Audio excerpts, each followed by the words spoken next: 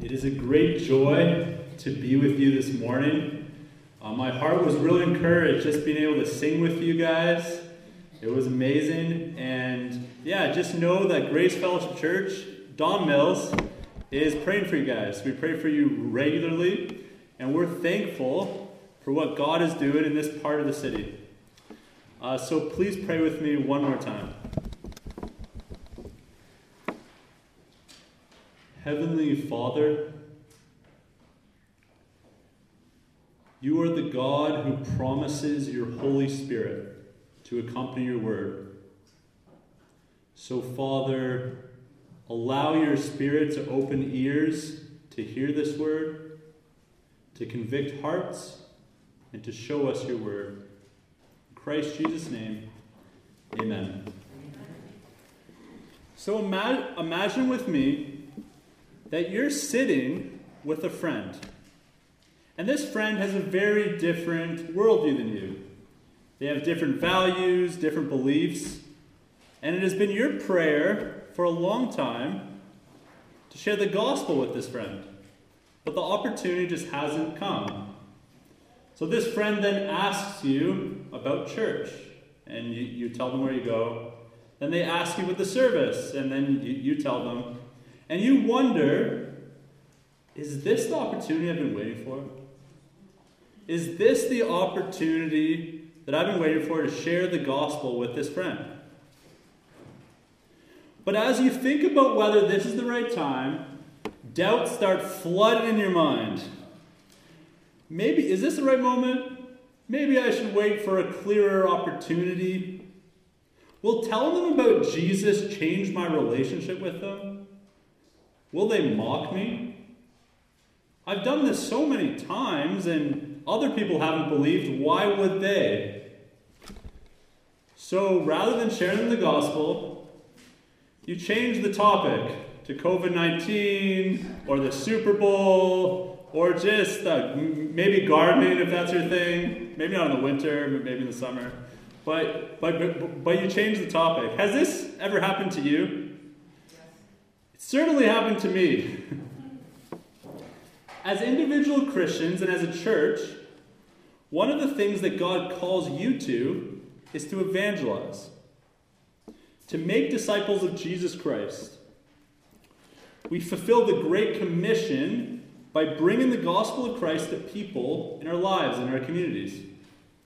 For those of you who are unfamiliar with the term of evangelism, a good definition is that it is teaching the gospel, the message from God that leads to salvation with the aim to persuade. I'll say that one more time. Teaching the gospel, the message from God that leads to salvation with the aim to persuade. Although we often know we should evangelize, we do so far less than we ought to. This challenge is multiplied by the fact that we live in a city with people who often have very little scriptural background and believe very different things than we do. And often they hold an increasingly skeptical view towards our message and our lifestyle. We face the fear of rejection, feel daunted at the task, and lack perseverance based on prior experience. But what God calls you to is to be a courageous evangelist in this city. Be a courageous evangelist in this city. To encourage us to face the task at hand, I want to bring you today the example of the Apostle Paul in Acts 17, in verses 16 to 34. There he tells the people in Athens about the gospel of Jesus Christ. One of the reasons why the author Luke recorded this story was to give Christians an example of how to share their faith. And Paul's example is one that it shows us what it looks like to be committed to courageous evangelism in our context, wherever God has placed you. We'll be looking at what should motivate you to evangelize, what your message should be, and the expectations you should have as you share the gospel of Christ with people. I will start by looking at our motivation. God's glory and the fate of souls. Our motivation is God's glory and the fate of souls. So in Acts 17, the Apostle Paul is on a missionary journey when he faces persecution. He flees nearly 195 kilometers south to the city of Athens. The city of Athens is just a pit stop. It's not part of his plan, but God's placed him there. And in Athens, Paul finds himself in one of the greatest cities in the ancient world. I'm Greek, and my grandma would definitely say that. She would say Athens is the greatest, and Greeks are the best, which isn't necessarily true. It's not true. Everyone's made in God's image. But this city is renowned for its culture, its history, and its architecture. But Paul, as he looks at this city, he sees the city with the eyes of a Christian. Rather than seeing its glitter and its pomp, he sees that the city is devoted with idols. There are so many altars, statues, and temples in Athens that one Roman writer from that period said it was easier to find a god than find a man in Athens. So Paul's going to the city, there's statues, temples, everywhere. As Paul sees these idols and the people worshiping them, in verse 16 it says that his spirit was provoked within him. His spirit is provoked within him. Paul is angered, irritated, troubled by the fact that these people are worshiping false gods. So what does he do? Does he complain? Does he pronounce a curse upon them? Does he try to burn the city down? No. He proactively goes into the synagogues and marketplaces and evangelizes. He shares Christ. Acts 17:16 says, after his spirit was provoked within him, he reasoned in the synagogues with the Jews and the devout persons and in the marketplace every day with those who happened to be there. Paul was just persecuted for evangelizing. Why would he do it again? Is he crazy? Athens is just a pit stop. Nobody would fault Paul for taking a vacation, for taking some time off. But Paul is so deeply moved and affected by the idolatry in the city, he's compelled to evangelize. And notice how he doesn't passively wait for people to come to him, but he proactively goes where people are. He goes into their synagogues, into their city center to preach the gospel. He meets them where they are. I think Paul's example challenges us, because oftentimes we can passively wait to share the gospel with someone. But I think this shows us that we ought to be intentional, whether it be inviting someone over for dinner or getting to know unbelievers. We have to have unbelievers in our lives to be able to share the gospel with them. So it just shows an intention on Paul's part. But why does Paul evangelize? What precisely moved Paul to evangelize in this city? Why was his spirit provoked within him? Well, first, Paul has a passion for Christ's glory. He has been miraculously saved on the road of Damascus by Jesus Christ. He knows that Christ is the creator of each one of the people in Athens. And he knows that Christ is deserving of all worship, all glory, and all praise. So when Paul sees false gods worshipped instead of the living God, he's shocked. He's perturbed. He's angered. Christ is being robbed of the glory he's owed. Paul would have agreed with Abraham Kuyper when he says, there is not a square inch in the whole domain of existence that Christ, who is Lord over all, does not exclaim, mine. Many of you may have experienced group projects. And if you're a diligent person, group projects can be very frustrating, because there often seems to be one person in the group who doesn't do much, but never neglects to take credit for the work that you did. Certainly this irks you and feels unjust. Well, when people worship idols instead of God, it's like we're not giving God credit. We're not worshiping him as he deserves it. These idols are wrongly being adored, wrongly being worshipped, and wrongly being praised. And Paul's zeal for Christ's glory cannot let that happen. Toronto has some similarities to Athens. Christ is not adored in much of the city. Instead of Christ's name being glorified, it is often used as a curse word. People fill their lives with various idols. They find their life meaning and purpose in the work that they do, in their families, in secular ideas, in the adoration of athletes, entertainers, and politicians. The creator of the universe is relegated to being one among many gods. Does this move you? Is your heart moved that your Lord Jesus isn't worshipped? Is your heart moved that your Lord Jesus isn't worshipped in your city? Is your heart moved that your Lord Jesus isn't worshipped in your communities, in your families, in your workplaces? It ought to move you. And if it doesn't, pray that it will. Pray the Lord's Prayer. Hallowed be your name. Let your kingdom come. Holding a firm conviction that Christ's name be hallowed and worshipped and praised gives courage for our evangelism. Pray that a concern for God's glory would allow you to overcome fear of man in order to share the gospel of Jesus Christ. Another reality that fueled Paul's desire to evangelize was a concern for people made in the image of God.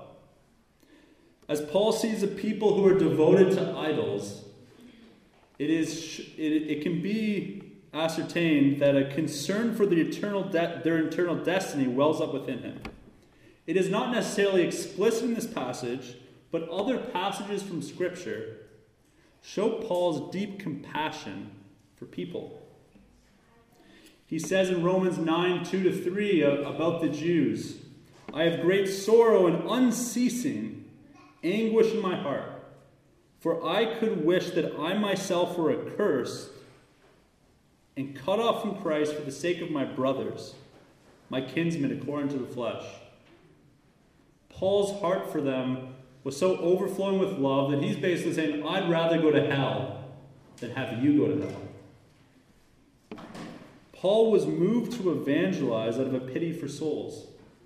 The scene reminds me of Jesus in Matthew 9:36. It says, when he saw the crowds, he had compassion for them because they were harassed and helpless, like sheep without a shepherd.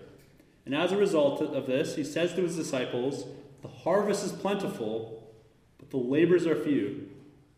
So pray earnestly to the Lord of the harvest to send out laborers into his harvest.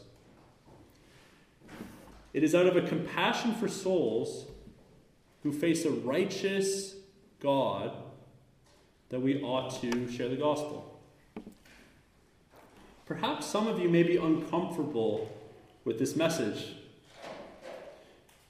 You might not be a Christian, or you may be a Christian, and you may think that Christians should be free to worship their God, but shouldn't seek to persuade anyone else to become a Christian. But I want to tell you, if a Christian doesn't share you the gospel, that actually is unloving. If we believe that there is an eternal judgment that you will one day face, and we believe the words that we sung about Jesus, that he will come, then we need to share the gospel. We're loving you as we share the gospel to you. Whether that be your friend or your parent, if they're telling you about the gospel, they're loving you.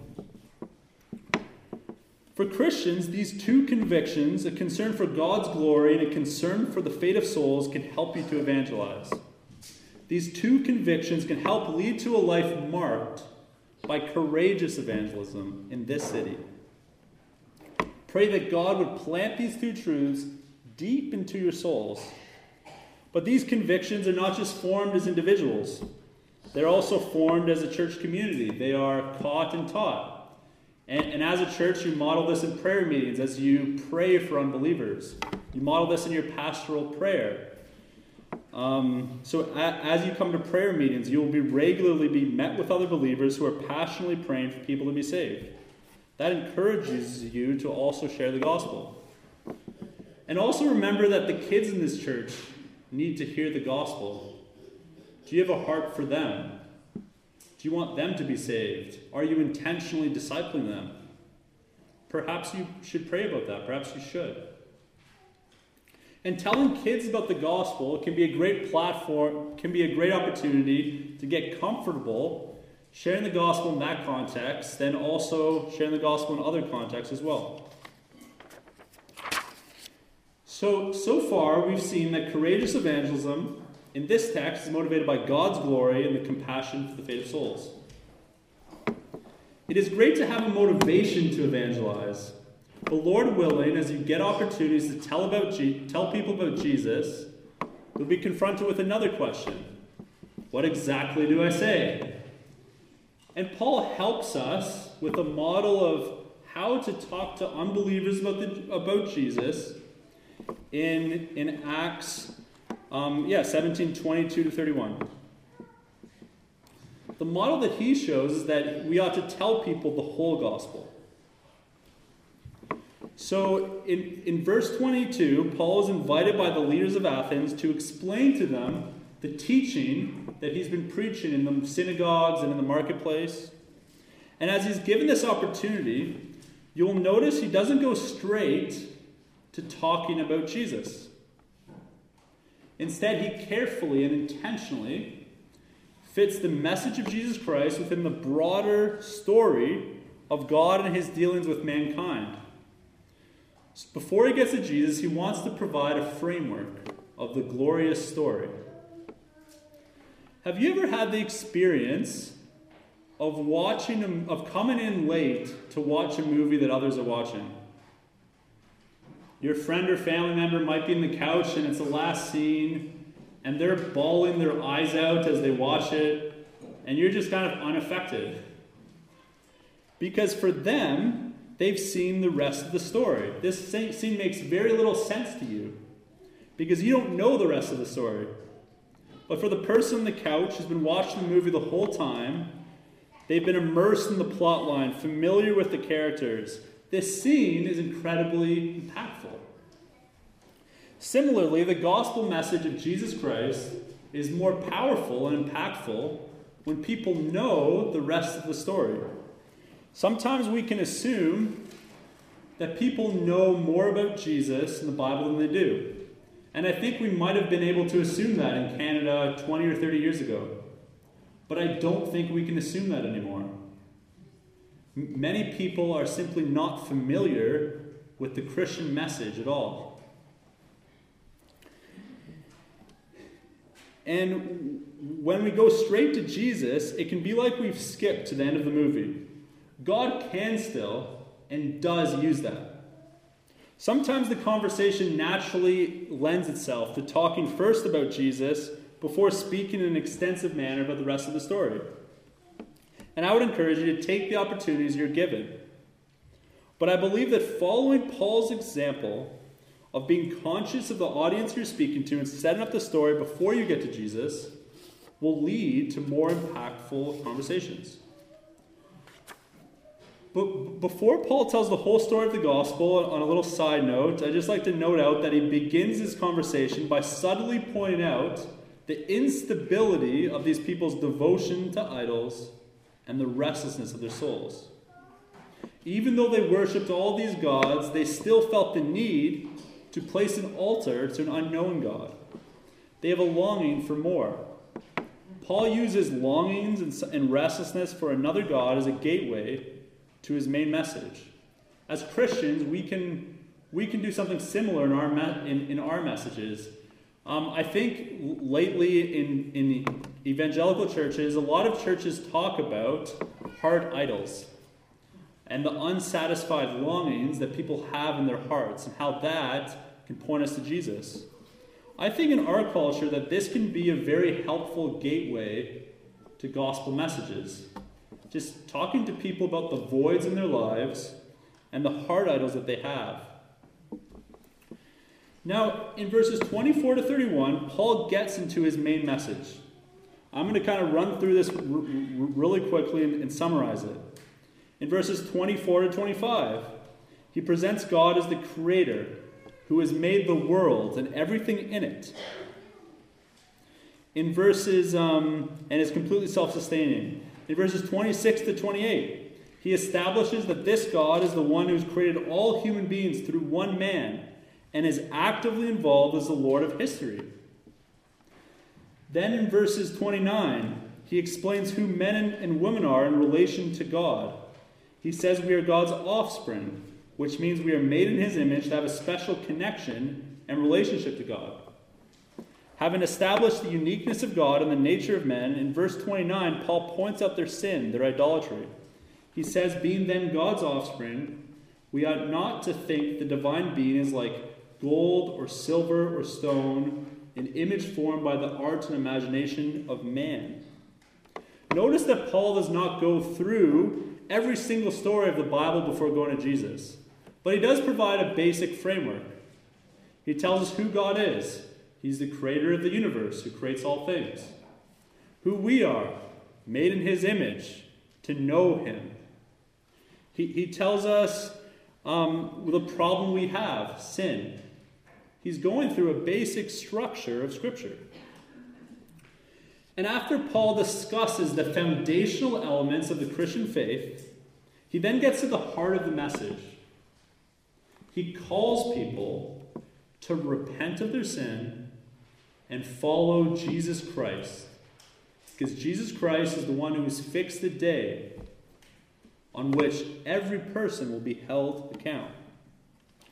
It says this, the times of ignorance God overlooked, but now he commands all people everywhere to repent, because he has fixed the day on which he will judge the world in righteousness by a man whom he has appointed, and of this he has given assurance to all by raising him from the dead. Notice here that once again Paul is telling people the whole gospel. Although he is conscious of his audience and merciful and gracious in his presentation, he does not shy away from telling parts of the Christian gospel that could potentially offend. And in this context, as we'll see later on, do offend. He courageously tells them that God has fixed a day where Jesus will come in judgment. He tells them something that they cannot comprehend, and they eventually mock him for. That Christ Jesus will be resurrected. He commands them to repent. We may deliver these truths in a different context and manner than Paul, but these are still truths that we stand behind, that we proclaim. And we tell people unapologetically, kindly, mercifully, graciously, but unapologetically. You may notice that some essential elements of the gospel message are missing from Paul's speech. Paul does not have an explicit call to believe in Jesus Christ, and that Jesus Christ's death on the cross secured forgiveness for sins. This seems to be because Paul is cut off by members of the audience who mock him. Otherwise, throughout all of Acts, the gospel message that Jesus Christ died for sinners and offers forgiveness for sins is proclaimed. Friends, it is this whole gospel message that we stand behind and proclaim.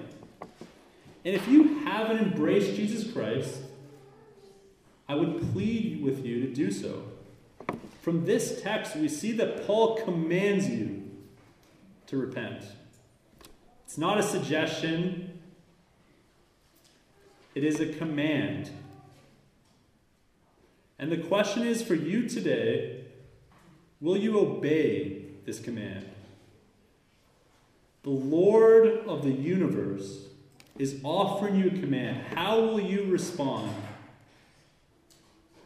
Will you trust in him, or will you put it off another day? Friend, I beg you, I implore you to obey this command. To obey Christ. Turn from your sins and follow Jesus Christ. For Christians and the church as a whole, we have seen that you should strive to tell the whole story of the gospel. How do you do this? Well, you do this in like Peter does this in his sermons. As I was going through the sermons that he's preaching through Mark, but he's also preached through Haggai. He's preached through different books of the Bible, because we know that all Scripture is inspired, and preaching from Haggai can give people a sense of the storyline of God and what God has done. So yeah, it's just as effective to bring someone to a message on Haggai as it is on a message on Mark. Telling people the whole gospel can also happen in a 15-minute conversation. You can bring out the major points of the gospel story. Start with who God is, who we are, and the fall. But I also want to caveat and say, opportunities don't always go as we plan them up, right? We think we have this grand plan, and we want to say this, and this, and all of a sudden we're asked about this random thing in Revelation. And I would just say you should go with the flow to some extent. And God will use the opportunities that you're given. This is a good pattern that God has given through Paul, but there's other ways to share the gospel as well. As long as you're sharing the gospel and telling people what Jesus is, that's a very good thing. As Paul gets to the end of his message, in verses 32 to 34, we are told of several different responses as he gets to the gospel. These different responses teach you the expectation that you should have as you evangelize. And our expectation as we share the gospel is that we should expect opposition and expect acceptance. Expect opposition and expect acceptance. Having the right expectation in life helps you to persevere. Have you ever had a job that you've gone to and you thought it was going to be one way, but then when you got to the job, it was completely different? Just like completely different in every single way. You thought you were going to work 5-hour shifts, but the hours are like 13 hours a day. Well, it certainly makes the job all the more difficult when you don't know the expectations you have when to come into it. But if you prepare yourself for that difficulty, if you know what you're getting into, you can know what to expect and persevere.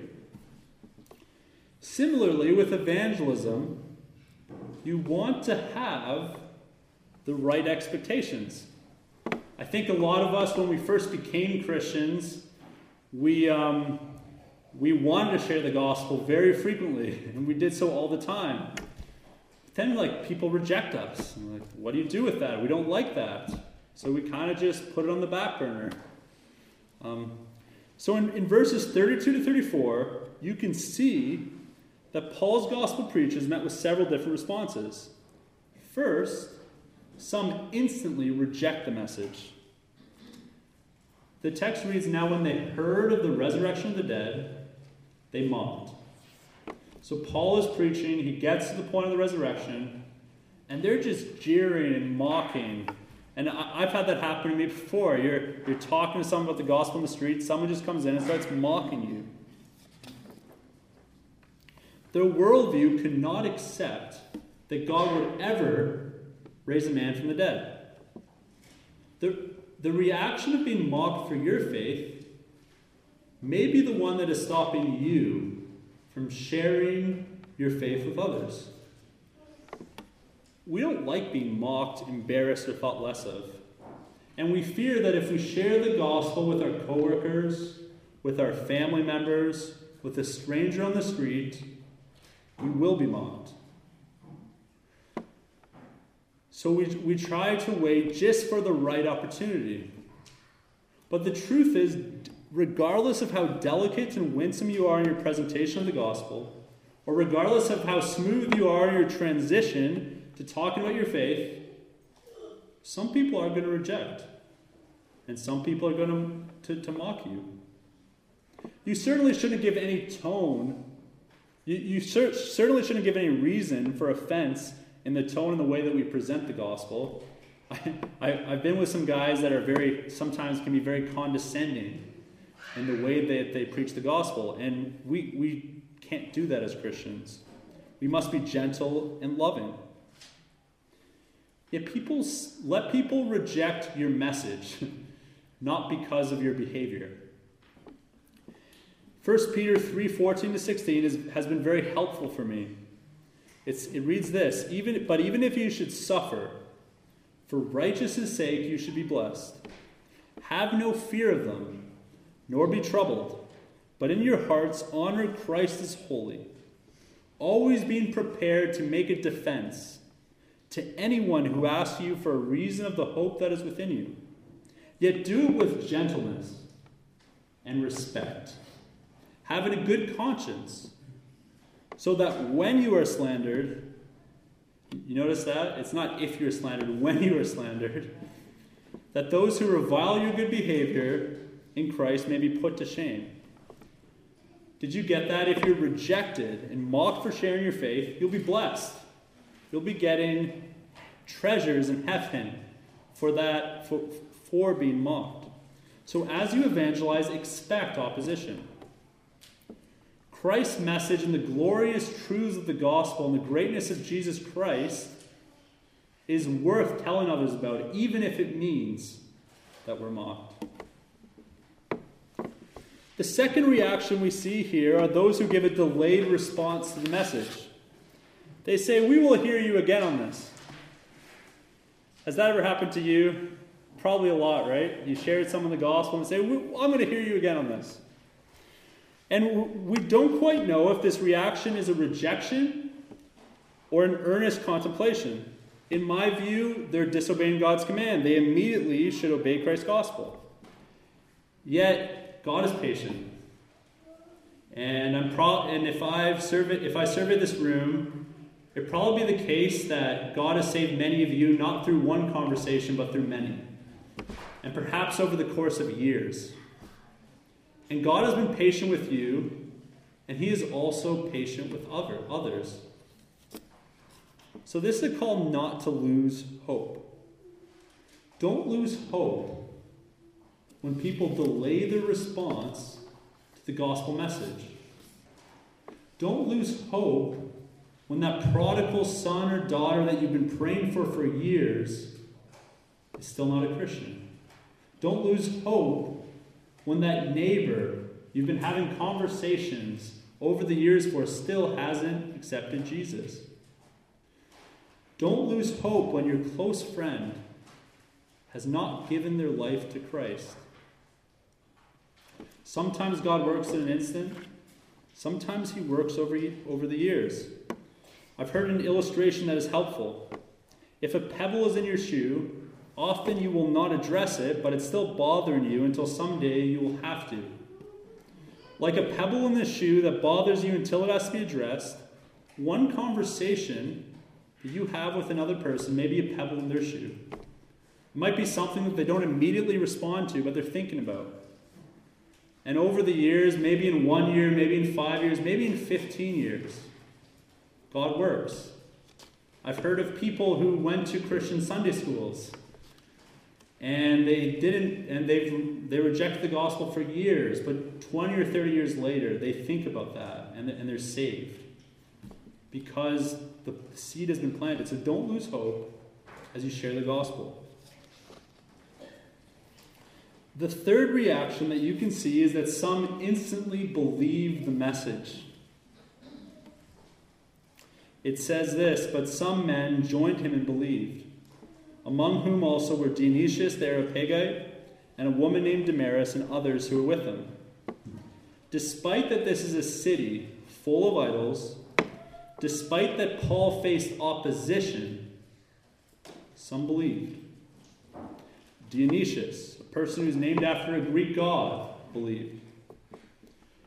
God uses the gospel being shared through courageous evangelism to save lives. I find that one of my main issues in sharing my faith is that I lack faith to share the gospel. I've shared the gospel many, many times over my life and been rejected many, many times. And after a while of this, you can think, oh, is it even worth it? Should I even share my faith? Is this even going to see someone saved?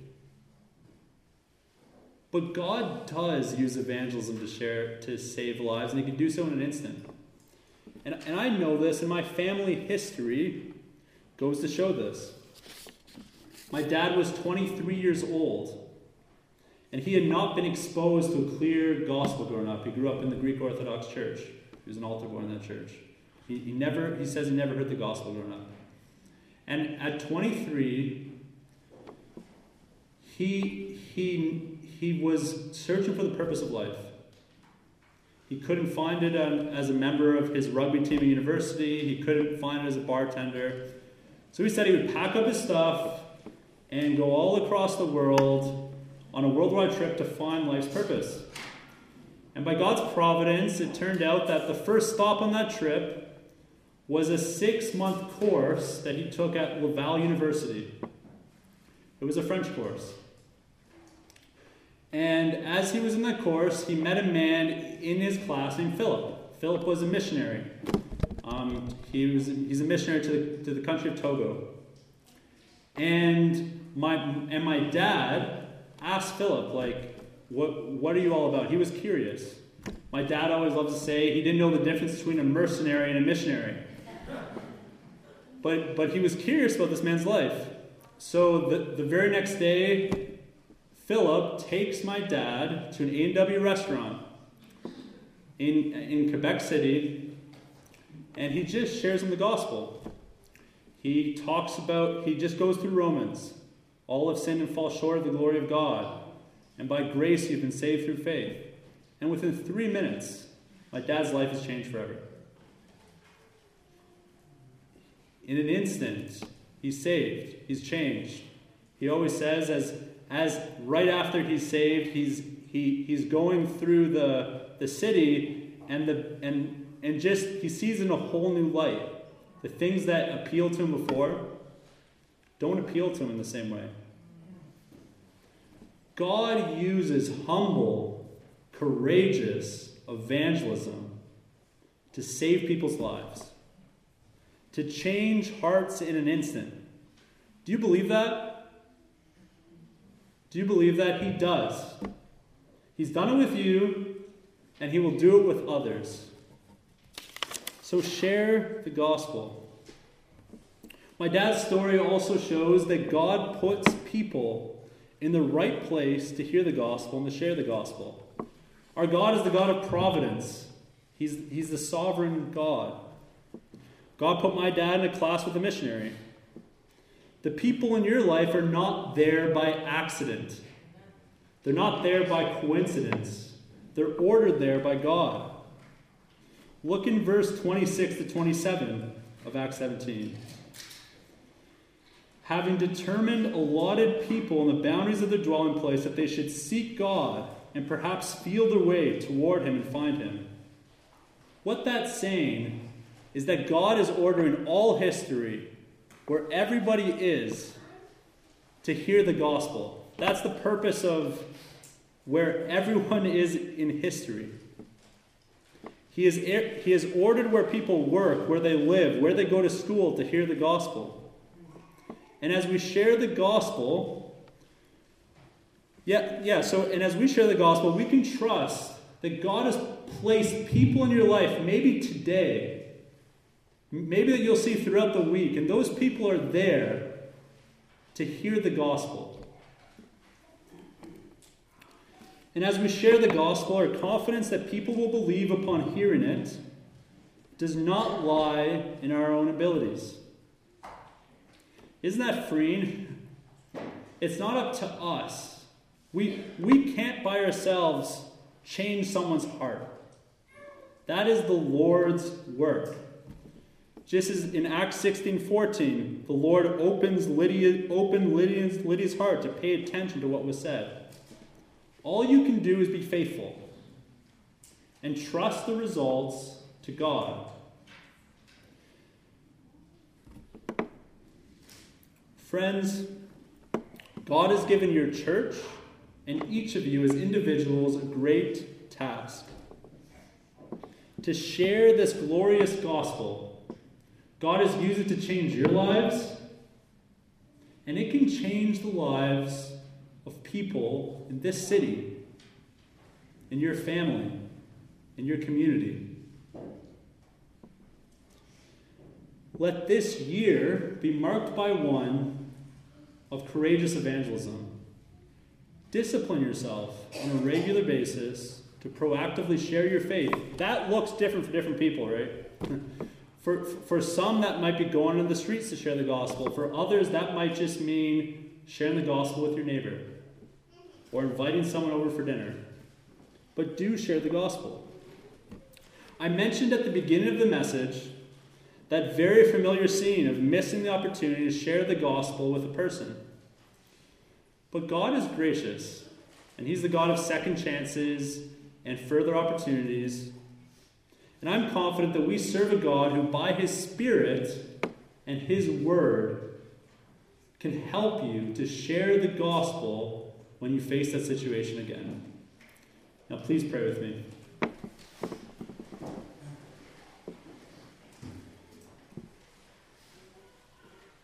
Heavenly Father, we are recipients of your mercy. We were once dead in our trespasses and sins, and you had mercy upon us. You had grace upon us. You were gracious to us. So, Lord, let us now show this mercy, be vessels of this mercy to others. Give us courage where there's fear, and allow us to share the gospel of Jesus Christ with those in our communities. Save people, Lord. In Christ Jesus' name, amen.